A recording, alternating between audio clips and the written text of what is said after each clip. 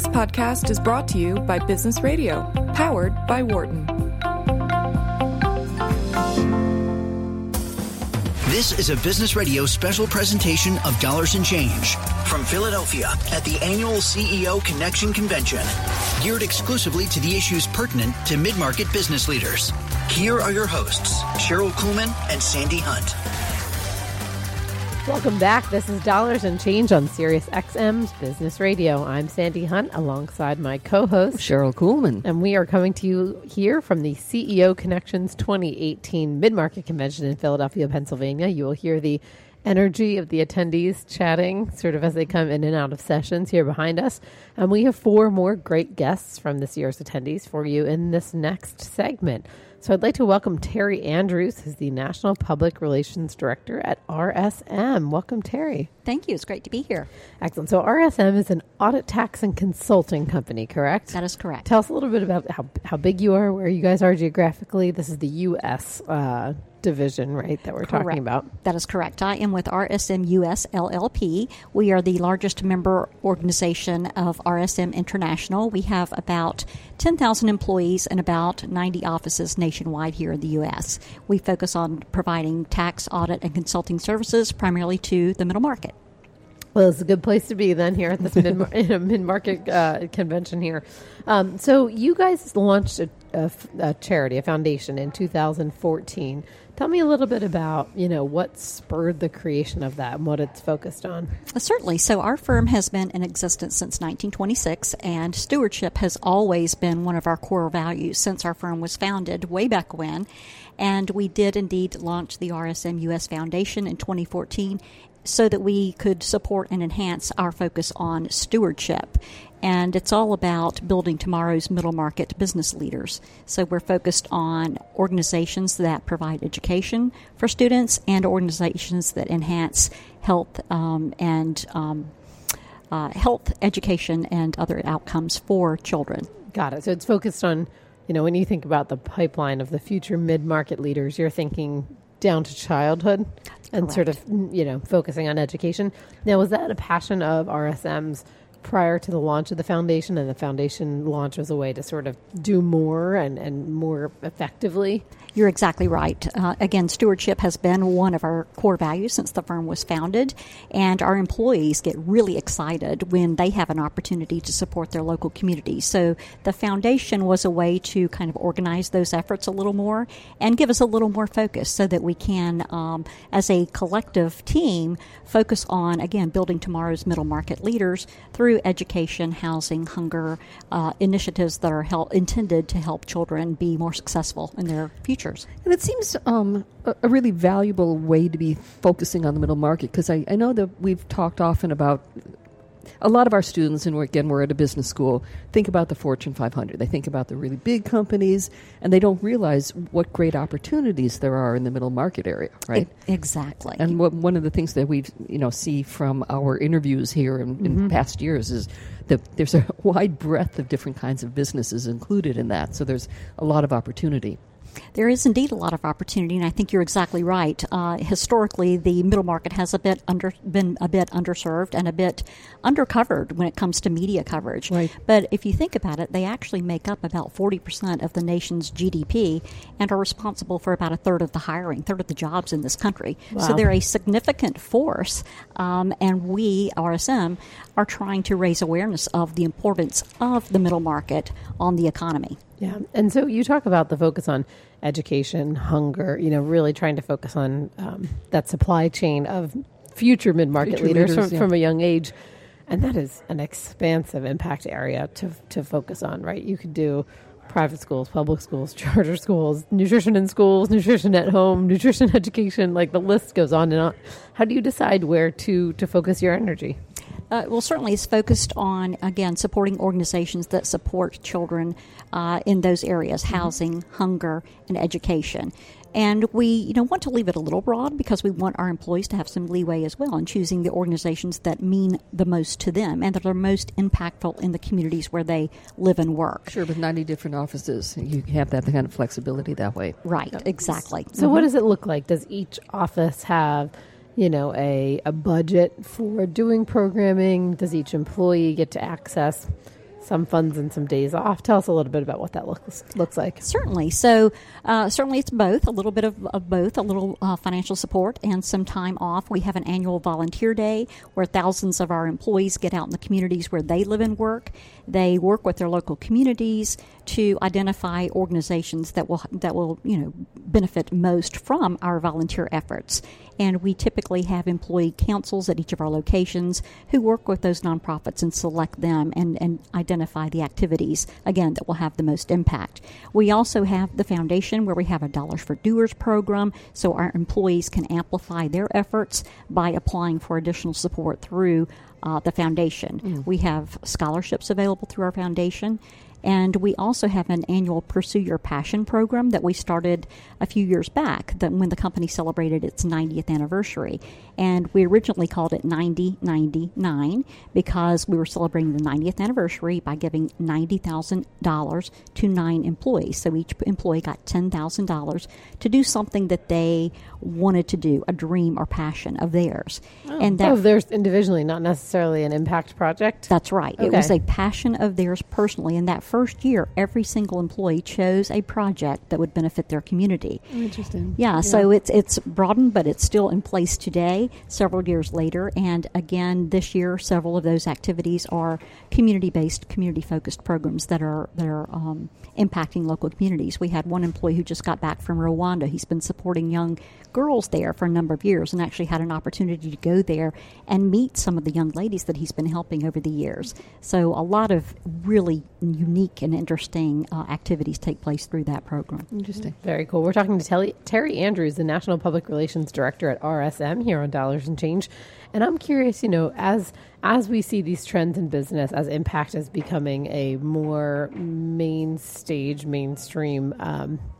component of business operations, how are you seeing the work that's being done in the foundation intersecting or amplifying the work that's being done in the tax audit and consulting arm?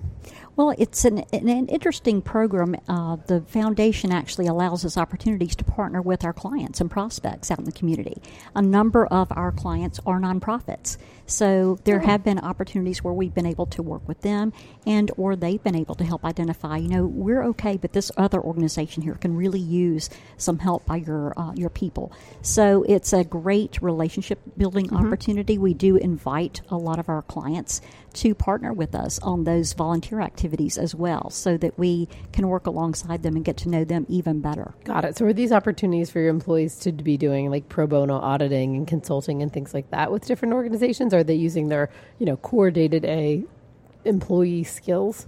Well, typically what happens is our employees gather in groups, and they will perhaps go to a school that's been damaged by hurricanes. We had this happen in Texas, and one of the local schools there has sustained a lot of damage and was still in need of repair. So our employees in our local offices there got together and did a lot of, they rolled up their sleeves, they got out there and they worked, they painted, they restocked the library, they planted new plants, a lot of different things. So it's really dependent on what the community needs. Tends not to be as much pro bono type work as it is group work, where our opportunities, another added benefit of that is our employees have opportunities to build teams and to work with people within our organization that they don't typically work with. They're employee-led as well, so some employees who may not necessarily have leadership opportunities in their normal day-to-day work have opportunities to build those skills through Volunteer Day and other volunteer efforts that our firm does.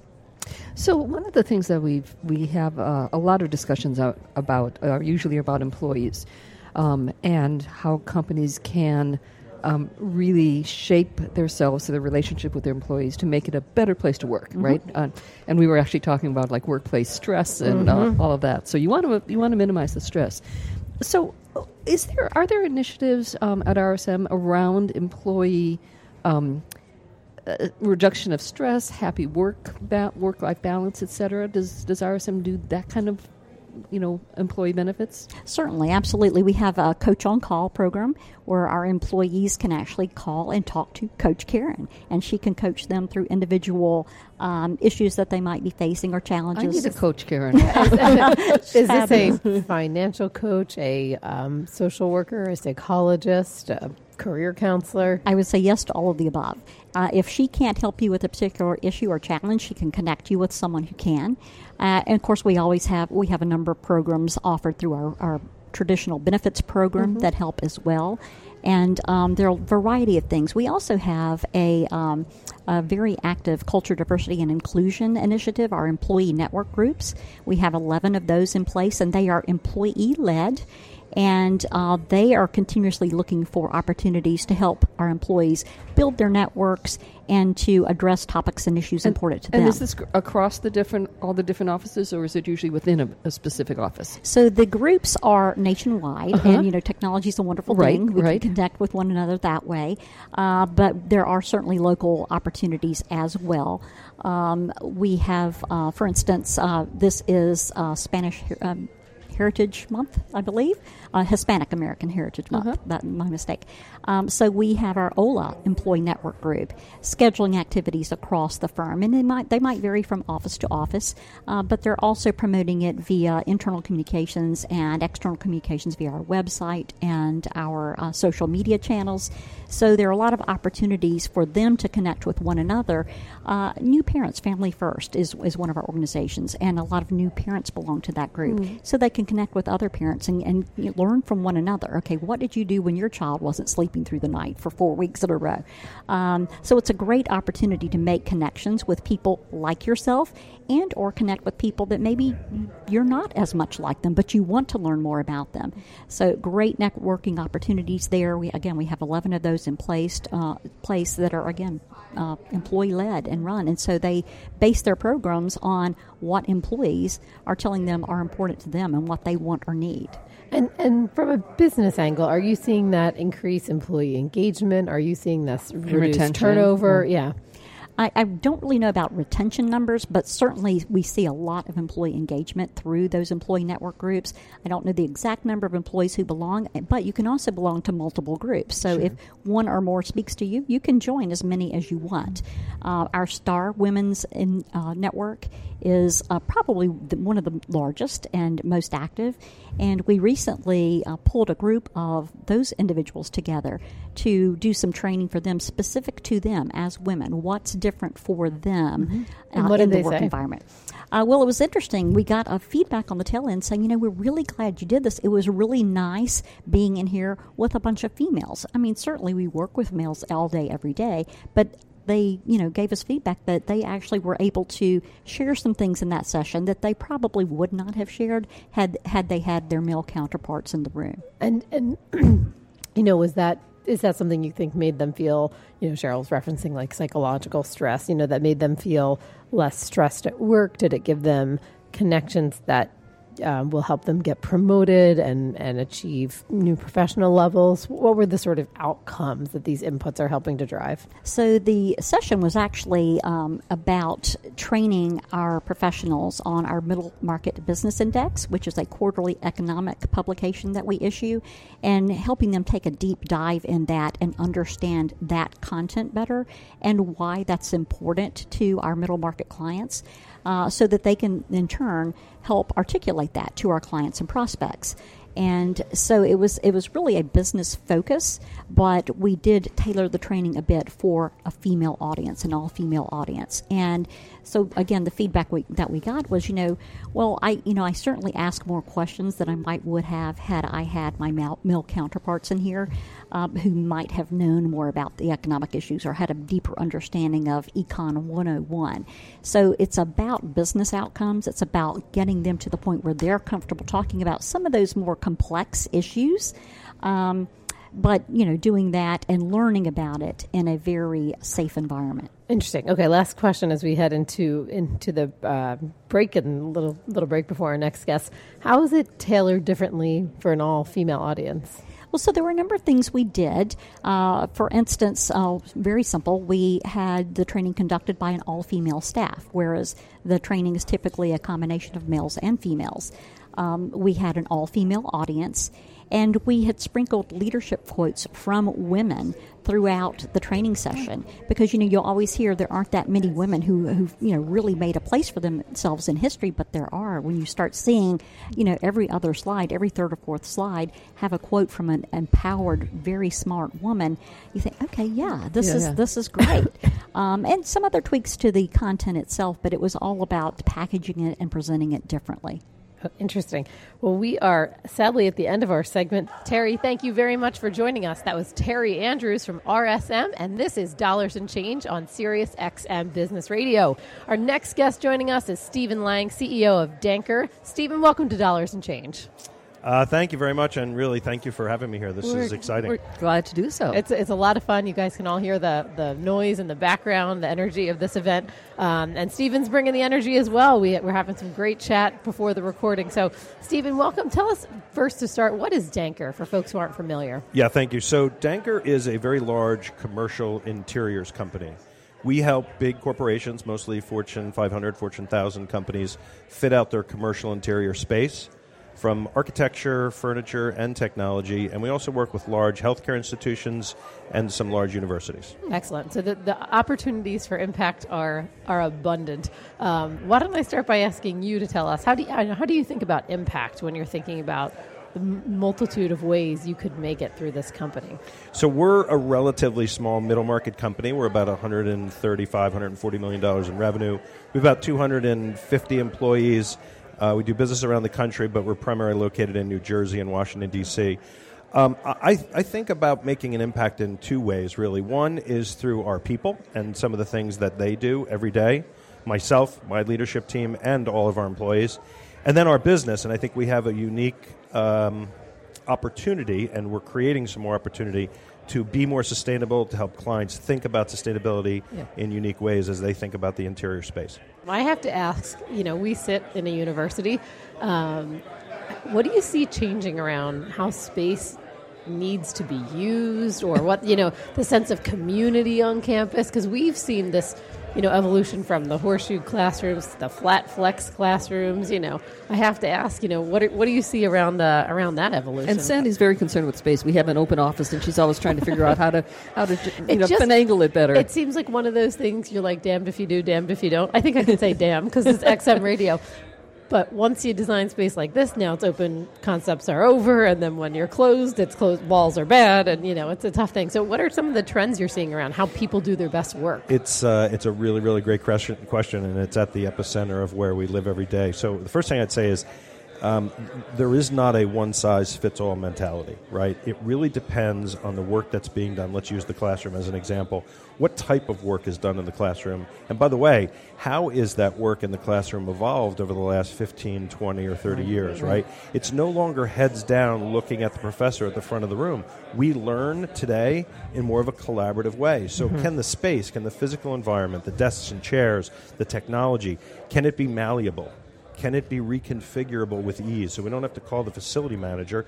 The kids can literally wheel their chairs around, do a collaborative exercise, and then get back in rows and listen to the teacher finish a lecture. So for me, that's really, really exciting. I have some folks coming in from Seton Hall next week, a group of students who are studying remarkably the workplace of the future. Oh, neat. And so we're going to collaborate, we're going to talk, and I'm more interested, actually they may be interested in what we think, but ironically I'm more interested in what they think, because this is the next generation, right? These are college students that are actively looking at what work will be like in the next 15 or 20 years. Yep. So we're going to have to do a follow-up after they do that to see what the workplace of the future is going to look like. Not a week goes by that I don't see the whole sitting is the new smoking thing, and the standing desk. Today I listened to a podcast on my way in, and it was about the furniture-free movement.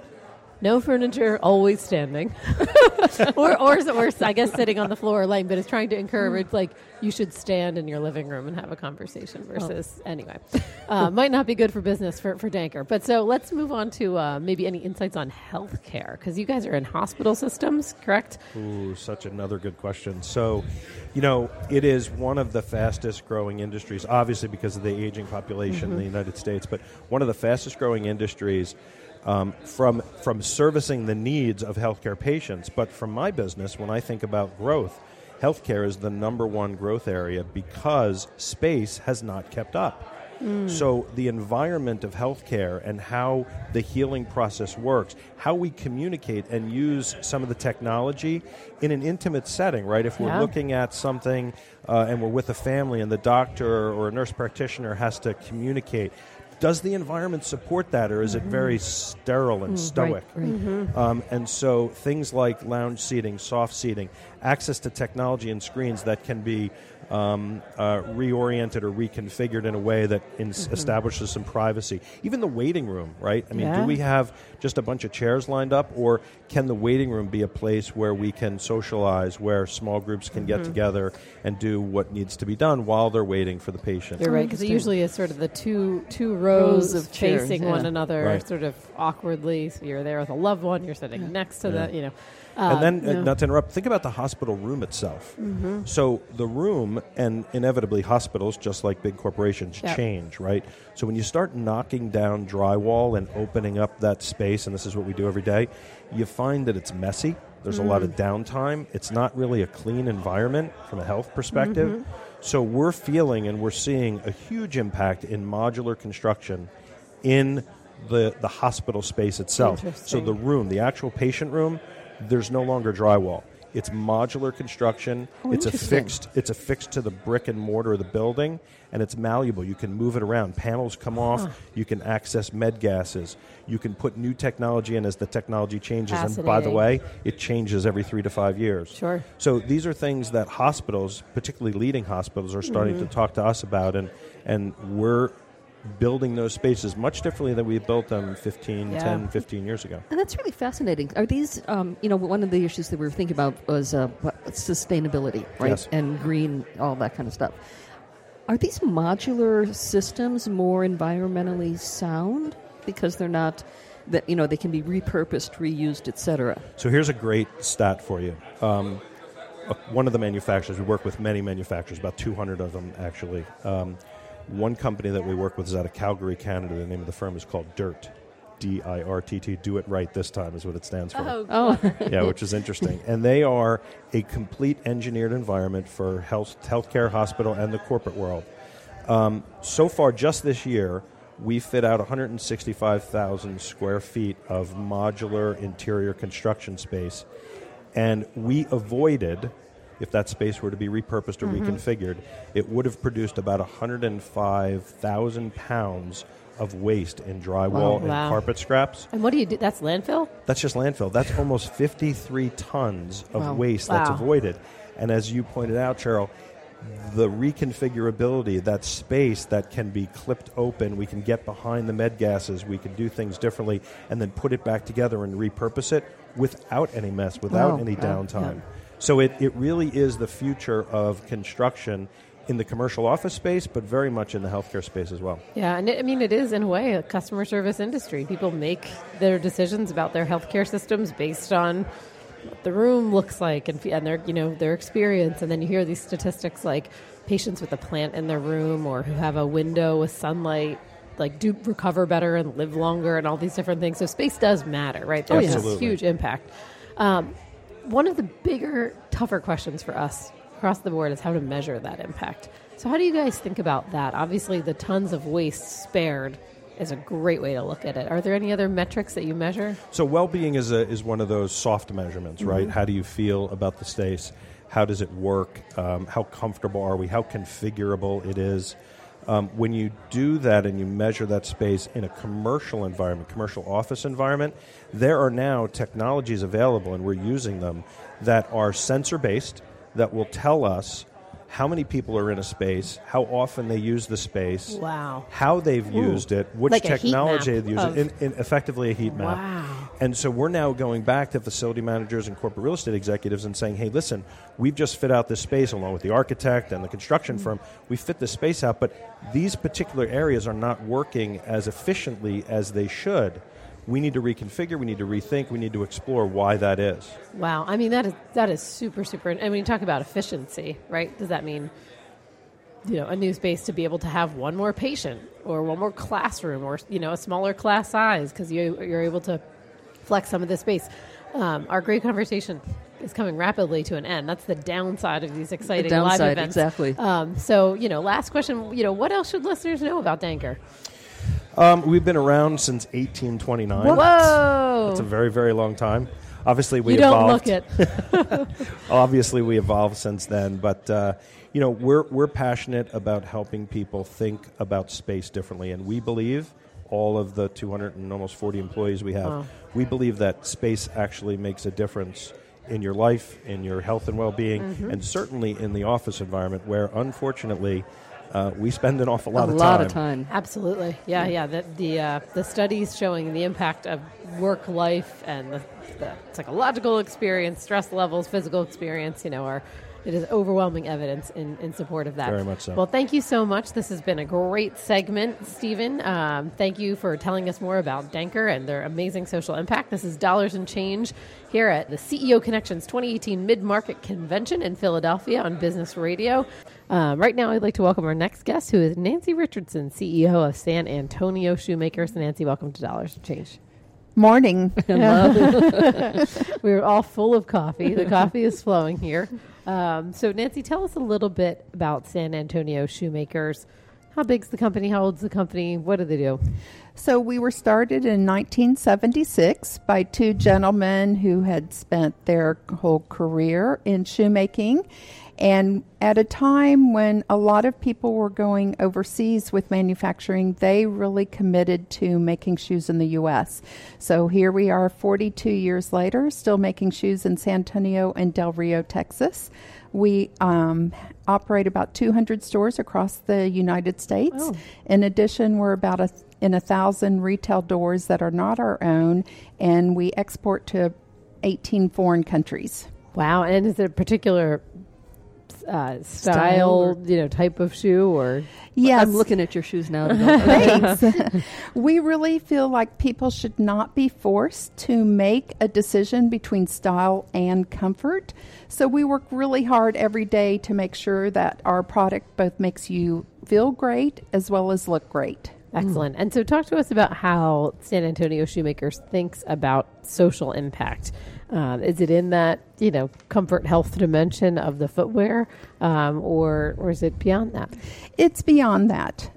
First, we like to look at our own team and say, how do we give them the best life as our employees?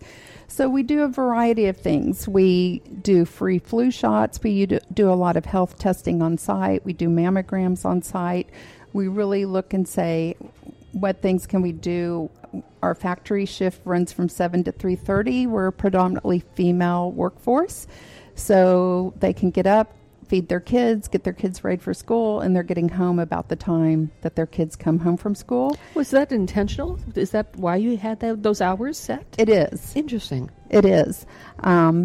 We also, try once a month to do something a little different. Take 15 minutes out of the workday, whether it's on Valentine's Day. Cupid comes through and gives candy to everybody, or if it's at Thanksgiving time, we actually put tables down the middle of the factory with tablecloths and all have a dinner together to be grateful for what's happened that year.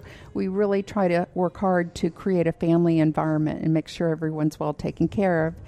It's some of those principles that we decided a few years ago to expand. And so we started doing Thanksgiving meals for the service men and women.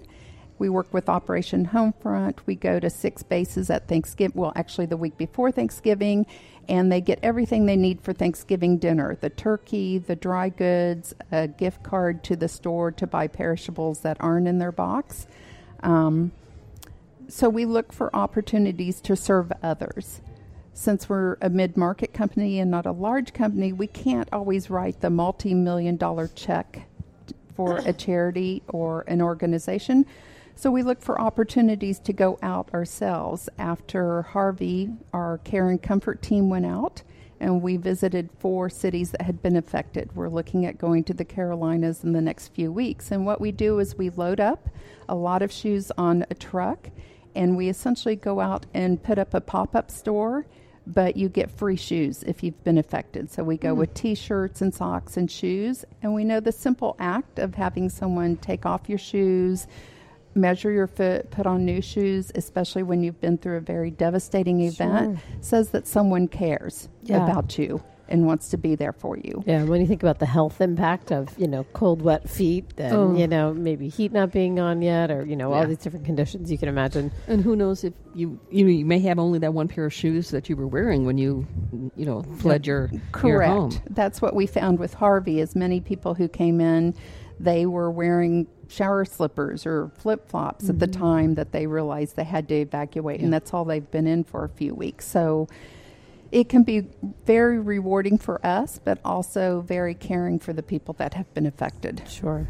As you think about, it sounds like, a large part of the impact or how you think about it really starts with your people, like high quality, employee experience. And are there ever trade-offs that are made that are difficult for the business line, the bottom line of the business? So I'm thinking about, this turning point when everyone started sort of outsourcing production abroad, and you said we're keeping it in Texas.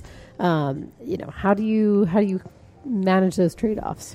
It is a balancing act. You have to really understand who you are and what your values are and what's important to your ownership base. We know we can't make a $19 shoe that's going to be sold in Target or Walmart or another place because our employee pool and what we need to pay people here in the U.S. would not allow for that. It's part of the luxury we have, frankly, as being a privately held company. It's not always about maximizing that quarter's results. We can look at items and say, what is important to us as a company this year, 5 years, 10 years, 50 years from now? And we as a company are 100% committed to U.S. manufacturing. So we plan our product and plan our life around making sure that stays intact. Yeah. How about environmental impact? I'm just going to go there. We spend too much time together. This is only our 700th series show or something like that. But how do you think about, the products, leather, plastics? There's a host of social impact issues nested in every part of the shoe, I imagine. How do you guys approach that? Sure. It's through a variety of things. One is, since we are predominantly female, we can employ quite a few pregnant women at any time. So we're very conscious and aware and alert to anything that we use in the factory that could potentially be an issue. We're very proactive about making sure that the work environment is safe for all people, and especially expectant moms. And then it goes beyond that. You have to look and say, what new materials are there? What new processes are there maybe for recycling that didn't exist 10, 15, 20 years ago? And it is a continual learning process to say, yes, this was used at one time, but it has such an environmental impact. Maybe we don't want to use it today. What are the substitutes out there? So it's really challenging ourselves on a continual basis to say, what do we want to use in our product? What is available that wasn't available before? Maybe what should we discard that we've used in the past? So it's a continual learning and cycle that you have to go through. Yeah, and I think that but one of the things I was thinking about that's interesting now, there are some companies that are creating leather from labs, not from animals, kinds of thing. So it's very interesting to sort of see where technology is taking materials that you work with when you're building your shoes. Yes, and I was actually surprised to read yesterday in an article that a lot of the newer fabrics, I had not thought about this, but when you wash them, they're actually discarding plastic. And so even while there's a lot of good things about them, there's also side effects to everything that we may not think about. So we know as humans that there will always be something we don't know when we start something, but it's definitely worth looking at a lot of new materials and seeing what we can do with them. Yeah, because you are, San Antonio Shoemakers is a product that is consumer facing. I'm curious, Nancy, about the trends you've seen and how you've responded to how customers care about the impact practices, the employee practices. If you saw San Antonio Shoemakers box or billboard in 1980 versus today, does it talk more about the impact? What are you responding to in that dimension? So we probably haven't been as proactive as we could be, disclosing things perhaps on the front end. I would say that we certainly get a lot more emails and questions about our practices than you would have 30 years ago, probably even 10 years ago.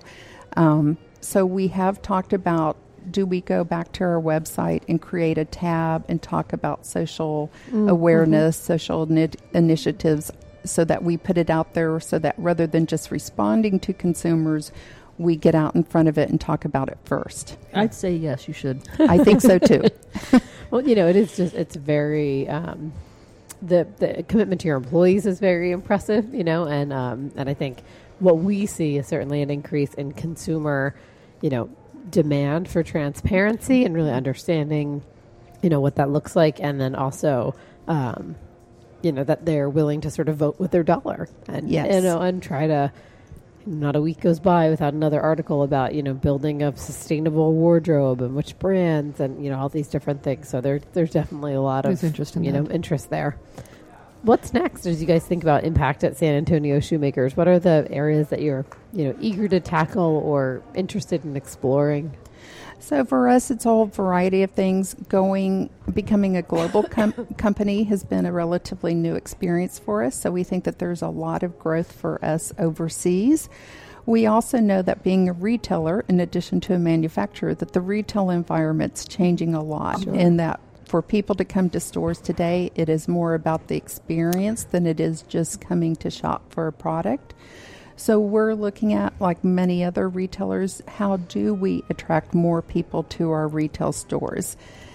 Is it better to have perhaps more than our brand there? Do you offer an experience once a week or once a month that gets people attracted to the stores?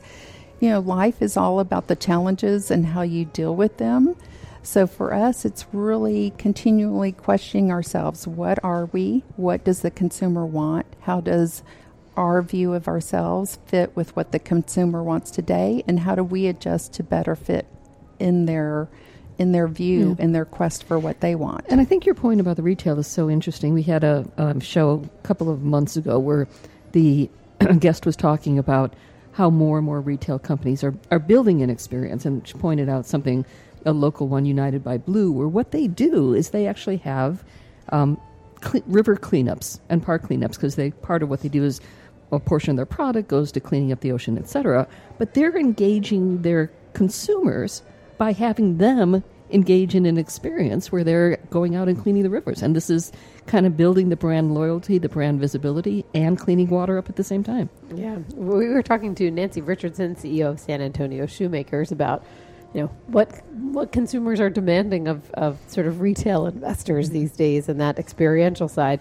Is that anything you guys are seeing and doing? What is your customer demographic seem passionate about? Yeah, what is the customer demographic? So we focus on 35 and above for a couple of different reasons. One is, when you're younger, you tend to be very trendy. Since we are not the lowest price product, we're not throwaway fashion. And so you are making an investment when you buy one of our shoes. Our shoes last many years. So we feel like 35 is where you start to be more focused on making a better investment in your wardrobe and your shoes.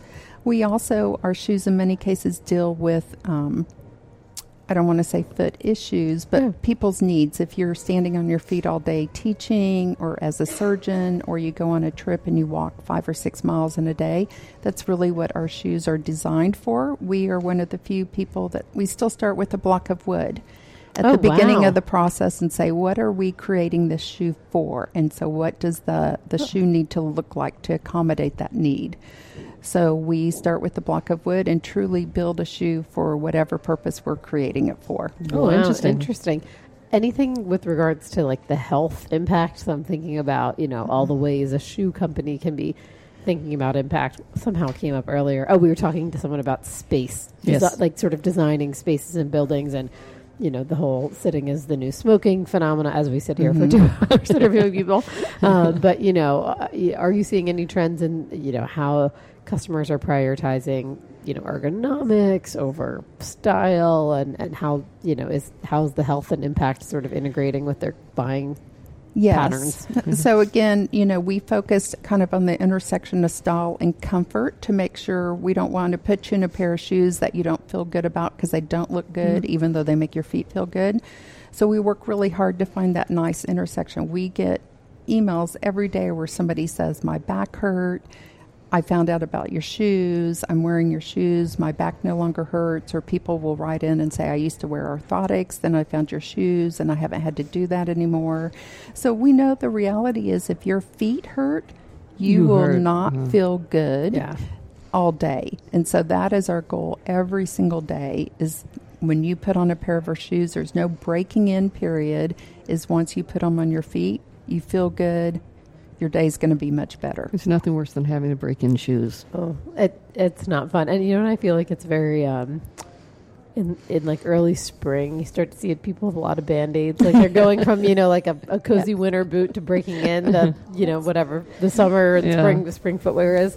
Very neat. Well, we have just time for one more question. So Nancy, tell us, what's next for San Antonio Shoemakers? What's on the horizon?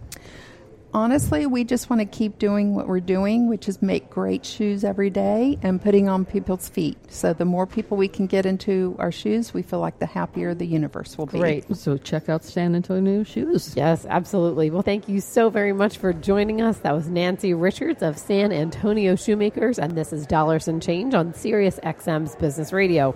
We are here at the CEO Connections 2018 Mid-Market Convention in Philadelphia, Pennsylvania.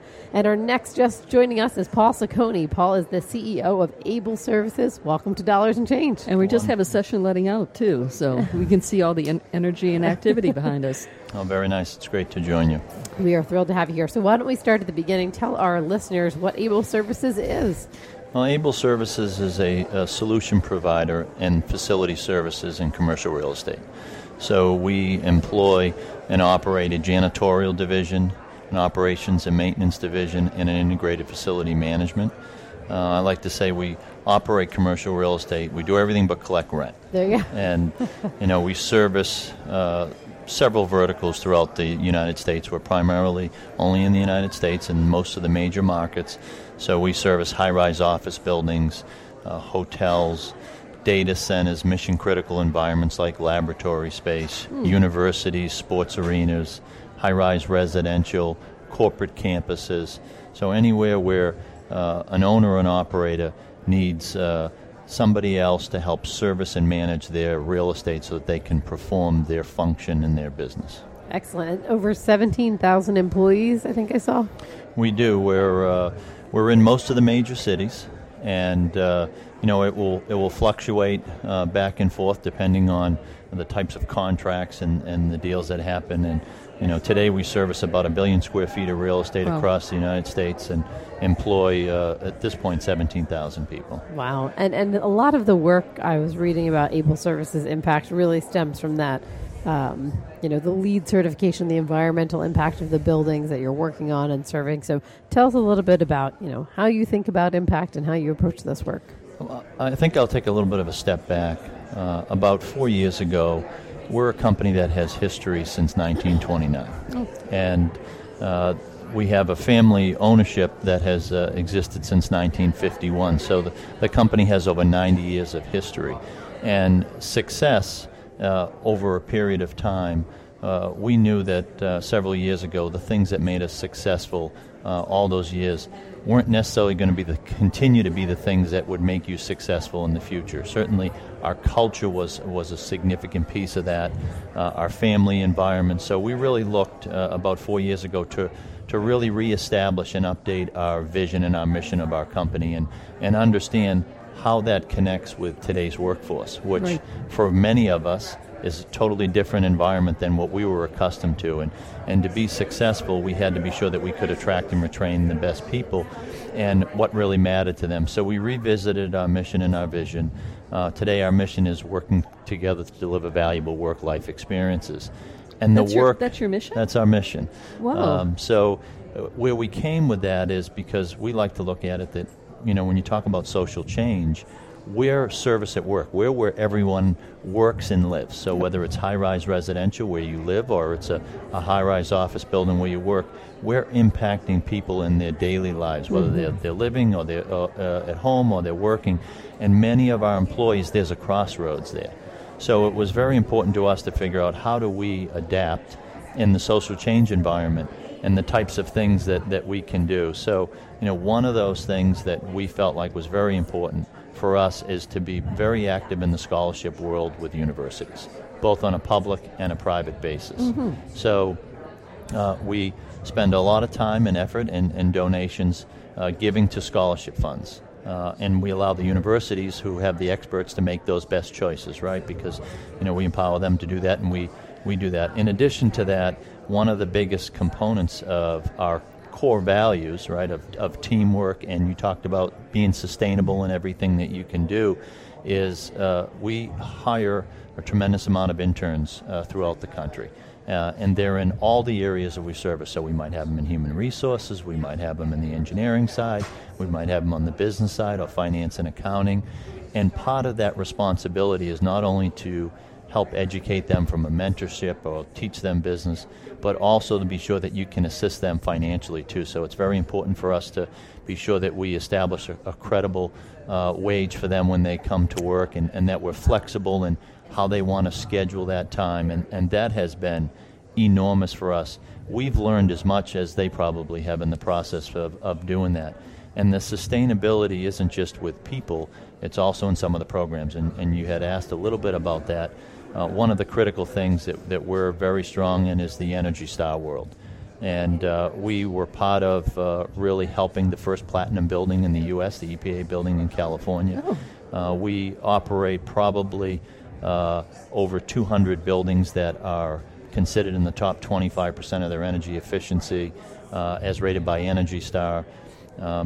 When we looked at our vision and we said work-life and our mission associated with it, we said to ourselves, well, you can't just say it. You have to have ways that you can prove that out, right? Which is a lot of the things that you're probably hearing some wonderful things from folks today. So our corporate office, which is in San Francisco, happens to be a building that we own. We worked very hard to ensure we could get that Energy Star rating, which we were successful in doing. And that becomes a really, really important piece. We're very involved as a janitorial company in green cleaning. I was just going to ask about that. So we're fortunate enough that we have some of the early founders of the development of the green cleaning standard as part of our company. And being able to do things that protect the environment, that don't release the VOCs in the workspace, that are, it's 25 years ago, we knew that there were issues associated with VOCs and how cleaning happened. And today we understand so much more. So virtually all of our cleaning is green cleaning. Which is better for your workers as well. It's better for our workers. It's better for the environment. It's better for the occupants of the building. You can still deliver a great product, and it's much safer. I was going to ask, does it cost more? So are there any of these trade-offs where the more safe, sustainable, green solution carries a higher price tag? And do you absorb that? Do you have clients that are eager to absorb that because their priorities are shifting? In the early days of especially the movement associated with green cleaning, sure, it was more expensive. Just the same way it is when we look at LEED certification for building assets today. So, but over time, as more and more companies get involved and more companies are following through that, we recognize the benefits. And as long as you're training well and you're investing that upfront time, the cost actually in the long run can almost be less because it's the benefits that you realize, right? It's the things you don't have to do because it was a HADAS product. And so if you look at the full life cycle of that, the reality is it's probably better for all of us. And many of our clients are huge supporters of the sustainable projects and the programs. And that makes sense because then you get that, they come to you because you've got that kind of expertise and they're able to integrate it in a variety of ways. And so it really, so for LEED certification, there's no requirement about cleaning afterwards or anything like that, right? Well, there's, depending on the type of asset you have, there are significant amounts of that requirement that fall into our operations. So on the engineering side, there's many points and programs that you have to do. On the cleaning side, as you're asking, there's certain, one of the biggest pieces is the type of products that you're using, and that you have to demonstrate that you can't just say it, you have to be able to prove it. Right? So there is sort of a follow-up. So there is a follow-up to tracking the data and keeping track and being able to prove that over time when you do your recertification, that you truly are continuing to do that. So that is a big piece, and we participate very closely with owners and operators on that process. Right. So that becomes interesting because it's an ongoing commitment. Then you have to sort of like recommitting yourself by using the right cleaning materials, etc. So that's very great. Yeah, I had not known about that dimension of LEED certification. Paul, our listeners, we always try to make sure we're giving our listeners some advice, from these experts that we have the pleasure of talking to. For folks who are managing a building, managing just an office, what are some things they could do to sort of head in the right direction from a sustainability perspective? Well, I think there's a few things. Number one, I think it really comes down to it just depends on your level of expertise, and that you recognize that there's a tremendous amount of things that you can do. And that's where a lot of times failure can happen. We always recommend identify what's critical to you and your company and to the environment and the people in the building, right? What's really important for you as an organization. And then determine who can best help you get there. Whether there's components of the LEED certification that you can incorporate and accomplish yourself. There's professionals that really know how to do it, that can save time, can save money, and can assist you in the process. And then there's service providers like Enable Services that can really help and assist you on the process of getting there and continuing to stay there. So it can be overwhelming at times, but we always encourage talk to those that have gone through it, right? Because, it's really easy to make mistakes. It's not a hard process, but there's a lot of detail and there's a lot of responsibility associated with it. So you really have to be sure that you're committed to doing that. Because it's not just you as an owner or an operator. It's involving your tenants in the building and the communication and involving your service providers. So it's really a team effort and a partnership to truly be successful in the long term. Excellent. Paul, this is fascinating stuff. I can't believe we're getting the 1 minute sign here from our producer. It's coming quickly to an end. What's next for Able Services, briefly? One of the things that we're really excited about is, our organization's getting younger all the time. And so we look at it that we're really engaged with some of the new dynamics associated with sustainability, and that it's really important for people to come to work for a company that really has a cause, right? And so sustainability is important. Zero waste is a huge item right now that's really taking over in the sustainability world. So we're very engaged in helping our clients and understand how they can impact zero waste, and it's complicated. We've kind of done a lot of the homework on that end to really help them be successful should they have an interest in that area. Great. Excellent. Well, thank you so much for joining us, Paul Ciccone from Able Services. Gosh, this show has gone by quickly here. This live edition of Dollars and Change from the floor of the CEO Connection Mid-Market Convention here in Philadelphia, Pennsylvania. We want to give a big thank you to everyone involved, all 8 of our wonderful guests today, our producer, our sound engineer, to my co-host, Cheryl Coleman. This has been a lot of fun. We hope you guys enjoyed it as well. Join us next week for another great episode of Dollars and Change on Business Radio, powered by the Wharton School. For more insight from Business Radio, please visit businessradio.wharton.upenn.edu.